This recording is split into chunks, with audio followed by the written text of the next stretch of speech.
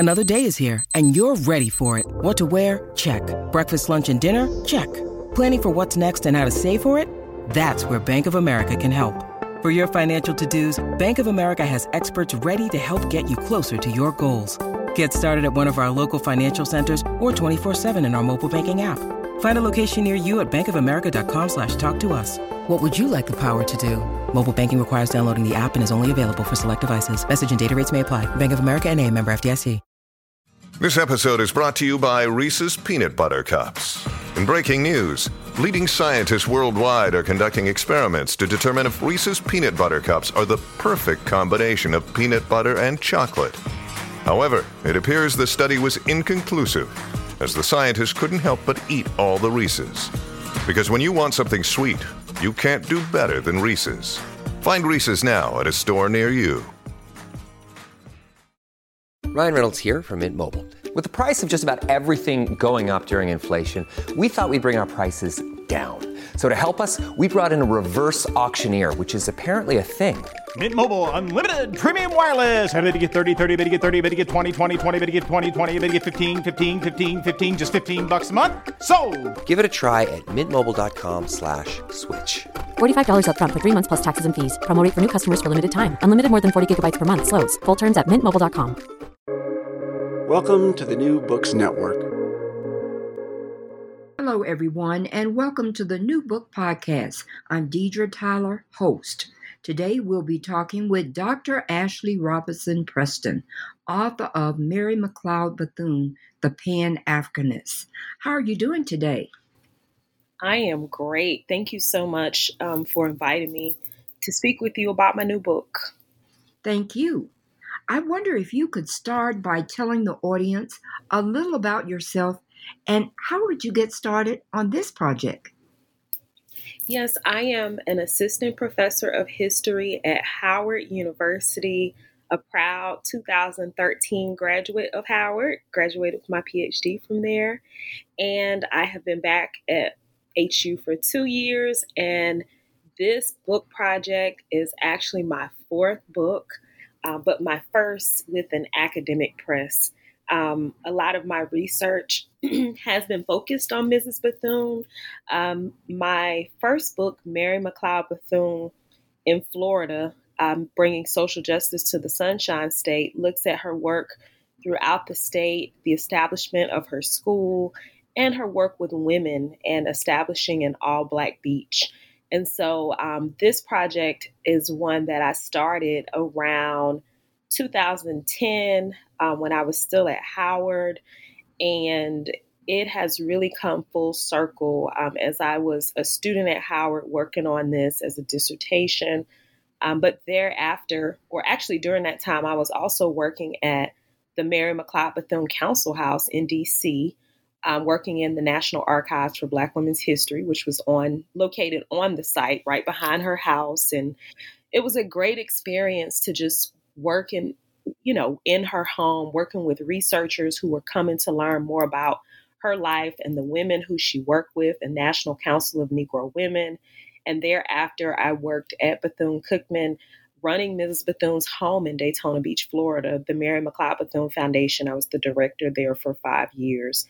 So this project is not something that, has come overnight. It has really been something I've been working on for years. And also I've met many people who I knew who knew Mrs. Bethune. So that has been amazing to kind of take all of those things into account and visiting all of the different archives and finding her story within them. And so this is something I've been working on, and I'm really excited for everyone to see her not only as a national figure, but an international figure now. Now, can you tell the audience what is meant by the term Pan-Africanist? Use that in the title. Yes, so I start my introduction with talking about and really defining Pan-Africanism.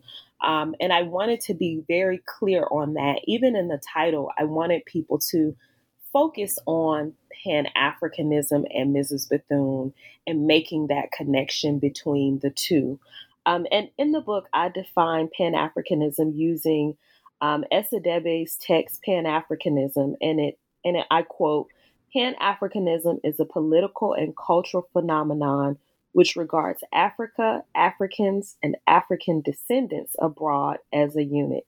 It seeks to regenerate and unify Africa and promote a feeling of oneness among the people of the African world. It talks also about having African pride in African values. And so we see this with Mrs. Bethune stressing that she's African. She talks about her heritage. My original title that I wanted to use was focused on her quote, "The drums of Africa still beat in my heart." And so when we look at this quote, she's really saying, I'm not there. I'm not physically there in Africa, but there's a piece of Africa that is in my heart that I am carrying with me. And we see this throughout the book, this strong love for people of African descent and the continent. And really, she does see Africans abroad and on the continent as a unit. The African diaspora for her is one. And she talks about how people of African descent have to understand each other's issues. She makes it a point in her writings when she travels to Haiti, when she travels to Liberia, when she travels to Cuba, she brings all of those things back, as she is a columnist in the Chicago Defender and the Pittsburgh Courier. She is enlightening people on the issues that are going on with people of African descent in the places in which she travels. So she sees herself as a link between Africans. She also works to unite African people, particularly through her work with NCNW. She writes to African women, people of African descent who are abroad, and encourage them to become a part of NCNW and to really join her organization. So we see her really promoting solidarity among people of African descent. And so this idea of Mrs. Bethune being a Pan-Africanist is something that within each chapter, I am really fleshing out different aspects of Pan-Africanism, promoting solidarity, having African pride. I'm talking about those in each chapter and really pinpointing how this is implemented throughout Mrs. Bethune's work. Now, could you tell us about Mrs. Bethune's early life in South Carolina and her connection to Africa at an early age? Yes, so I really wanted to focus in on South Carolina and really take some time with that. South Carolina is a unique space. You have Charleston, the largest slave port in the United States. How many people of African descent came through South Carolina, came through Charleston, and as they were coming through South Carolina, what did they leave in terms of their culture, in terms of, what made them as people? And so you have South Carolina as an important space as it relates to African culture with enslaved people who have come into the state. You also have the Gullah Coast, people of African descent who have done an excellent job at retaining their culture, and through their song, through their language. I mean, we have a lot of that, and it's probably about 100 miles away from where Mrs. Bethune was born. And then we have these rebellions. You have Stonewall Rebellion, a slave revolt that took place during the 1700s in South Carolina. You have Denmark Vesey, who planned a rebellion against slavery. And so all of these things have happened in South Carolina, making it a place that would really cultivate activism and would give Mrs. Bethune a strong sense of self. And so she's the 15th of 17 children, the first of her parents' children in South Carolina to be born into freedom. And so that's another thing that makes her so great. She is the firstborn free in her family. She talks in interviews. She says, "My mother came down from one of the great royalties of Africa."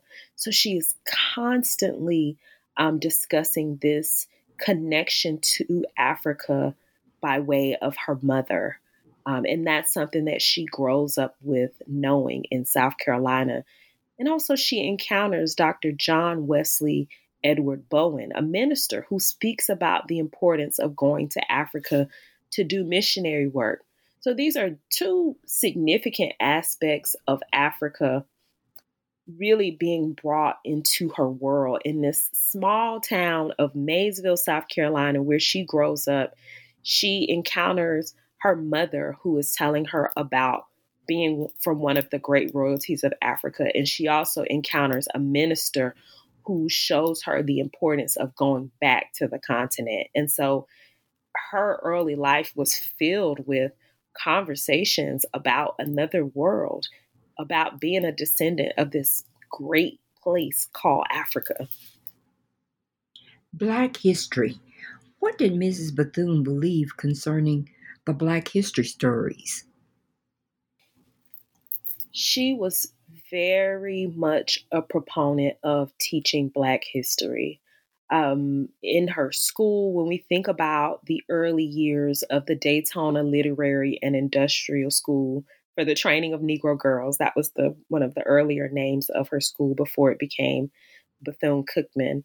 But she is teaching Black history within her school, even though we often think with industrial schools that there is a focus on just using your hands, but she is very much a proponent of her students learning Black history. And we see her not just doing this in the classroom and in her school, but also she supports the work of the Association for the Study of Negro Life and History, which is now known as the Association for the Study of African American Life and History, ASALH. But she works alongside Dr. Carter G. Woodson, who we now know as the father of Black history, but she is the president of his organization from 1936 to 1951.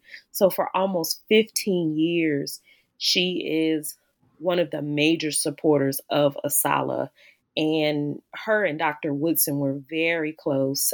Their homes were actually around the corner from each other in DC. And I've gotten a chance to listen to some of the transcripts of interviews of people who knew Dr. Woodson. And they talked about seeing Mrs. Bethune and how she was one of the only people that could call him by his first name. So she is a proponent of Black history, a major supporter of ASALH. And in fact, in 1937, Dr. Woodson creates the Black History Bulletin, really at the urging of Mrs. Bethune, who encourages him to create a publication that would really serve the needs of general readers and teachers. And so the Black History Bulletin, which started as the Negro History Bulletin, was really an idea that Mrs. Bethune came up with for the association. National Council of Negro Women, December 5th, 1935. Women were involved in male-led organizations, and there was the Great Depression.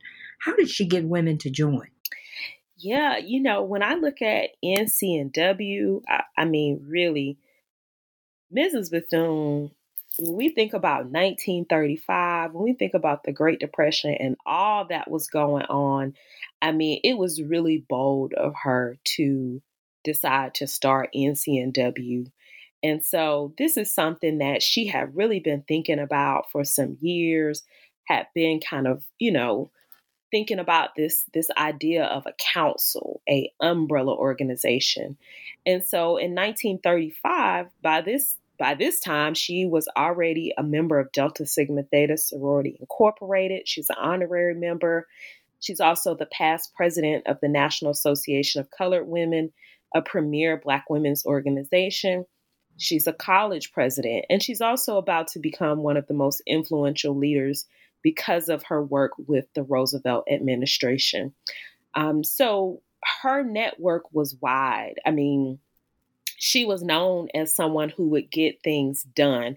When you look at the headquarters of the National Association of Colored Women, that was something that Mrs. Bethune that she worked on and was able to secure during her presidency of NACW. So she was a known leader, a known person that was doing great things. And so, of course, there was some resistance from some people, like Miss Mary Church Terrell, which was actually one of her good friends.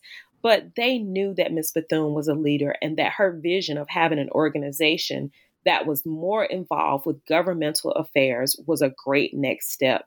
And it really turned out to be an amazing organization that was very appealing to women also, because she wasn't necessarily asking them to leave their organizations. The council was to unite all organizations. And one of the significant people that I talk about in terms of internationalizing the work of National Council of Negro Women, I talk about Miss Sue Bailey Thurman in the book. She's the wife of a noted theologian, Dr. Howard Thurman, who's actually from Daytona Beach, Florida, and he actually knew Mrs. Bethune from his childhood. But in 1939, Mrs. Bethune appoints her to be the Afro-American Journal editor. And Afro-American, I talk about it in the book. It is the journal of National Council of Negro Women. And Miss Thurman, she really takes the organization to great heights because of her international work. She was a former YWCA secretary. She traveled to India with her husband and met Gandhi. So she was very, very knowledgeable of what was going on around the world. And in 1940, she spearheaded a trip to Cuba for NCNW. And this is really a turning point for the organization as far as making those connections abroad. Mrs. Bethune, by this point, she had traveled, but the organization NCNW as a group, this was one of the first times that they're going out of the country. And so they met with the Women's Cultural Association, which was an Afro-Cuban feminist organization, and they were able to have conversations about the plight of Afro-Cubans. They were also able to share their experiences as Black women and to really talk about, what is going on? How do we unite? How do we help each other? And the Afro-American Journal actually captured the trip. And so again, we see Mrs. Bethune and the NCNW bringing back to African Americans, bringing back conversations about race, conversations about history, conversations that will allow them to gain insight on the experience of Afro-Cubans. And so this journal, she has them to translate certain portions of it into Spanish and French with the idea that the journal could go places that those women may not have been able to travel, but this journal would be the voice. And it was not something that she wanted to limit to the United States. This is one of those very, very excellent opportunities to internationalize and to really give a strong focus on what is going on with people of African descent throughout the diaspora within the journal.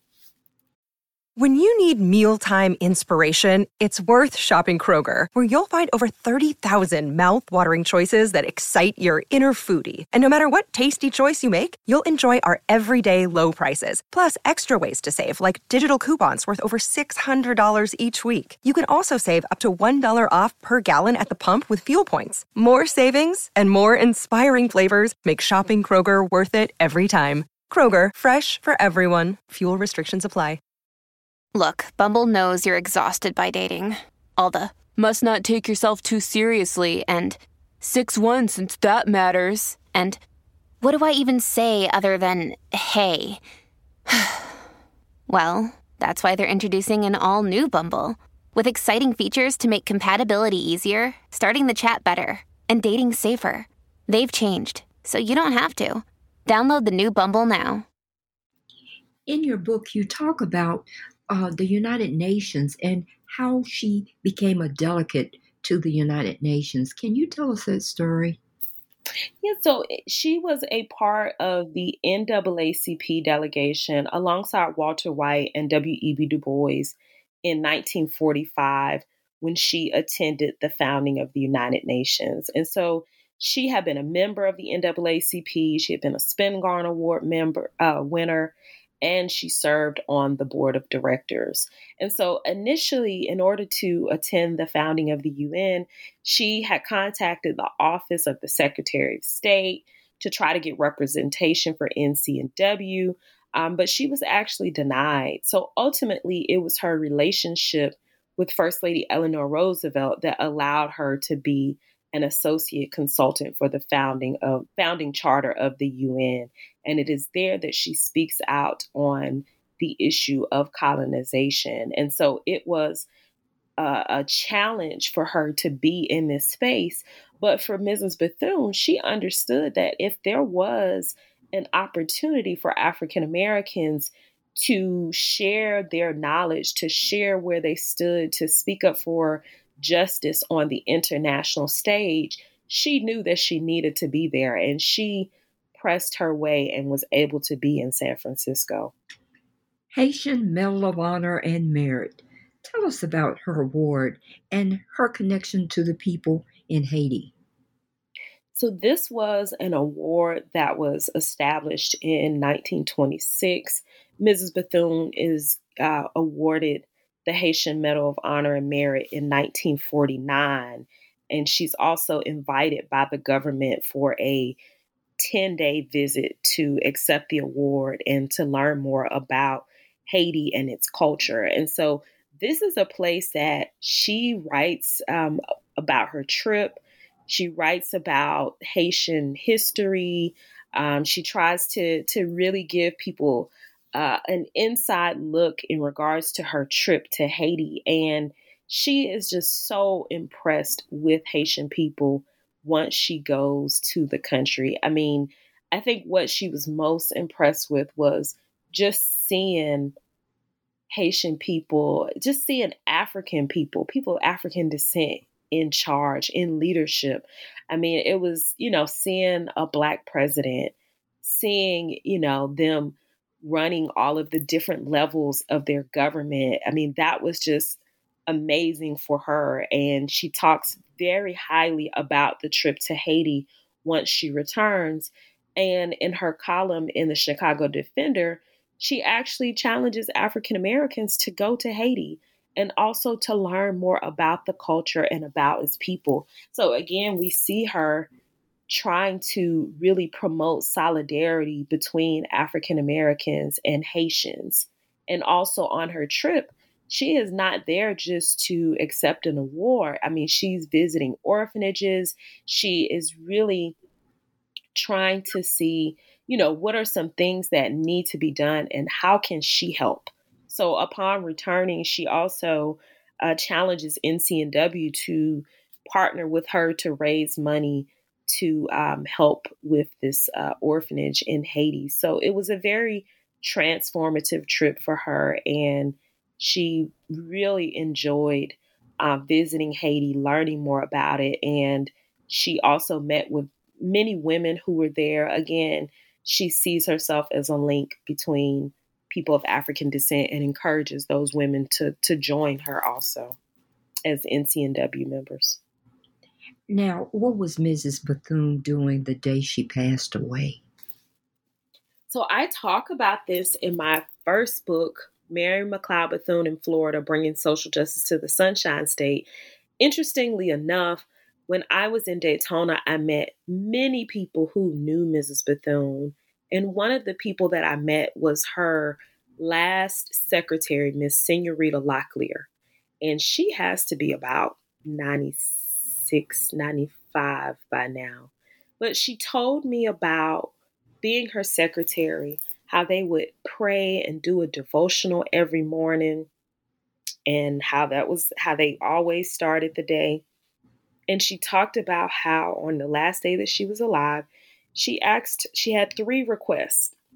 One of those requests was that she wanted to read over her will. She had a new will that had been written up, and she wanted to read over it. I think she said she wanted to sign it, but she never got a chance to sign it. She also wanted to read back over the book that she was working on with Rackham Holt, an author that was doing a biography on Mrs. Bethune. And she said, I've read all the chapters individually, but I want you to read them out to me all together today. And it was something that she had not requested before. And so those are two of the three requests that Mrs. Bethune made on her last day that she was alive. And I'll let you all read the book to hear the third request. Now, what message do you want the reader to leave with once they finish your book? I hope that people will really begin to see the real importance of Mrs. Bethune's activism and her leadership, not just here in the United States, but around the world. I mean, she was so ahead of her time. She was someone that was thinking about the generations that were coming behind her. And I just don't know that we have given her just due. When we think about people who are being named on Black History Month, when we think about Dr. King, Mrs. Parks, Miss Harriet Tubman, all of those different people, she should always be in that list. And not just for her work here, but her work abroad. I mean, her work with presidents in Haiti, her work with the president of Liberia. I mean, she is someone that we have to learn more about her life, and we have to recognize her and take her out of the box as being someone who did one thing, because she did so many great things. And at the end of the day, she really just wanted to unite people of African descent. She wanted to promote pride in Africa, and she wanted people to just see the positives about the diaspora and to learn more about the plight of people of African descent and to see, how we solve these issues. And so she was concerned not just about people of African descent in the United States, but everywhere. And we see this within her work, within her travels and her writings. Again, we want to thank you for being on the podcast. And we have been talking with Dr. Ashley Robertson Preston, the author of Mary Mcleod Bethune, the Pan-Africanist. Thank you. Thank you.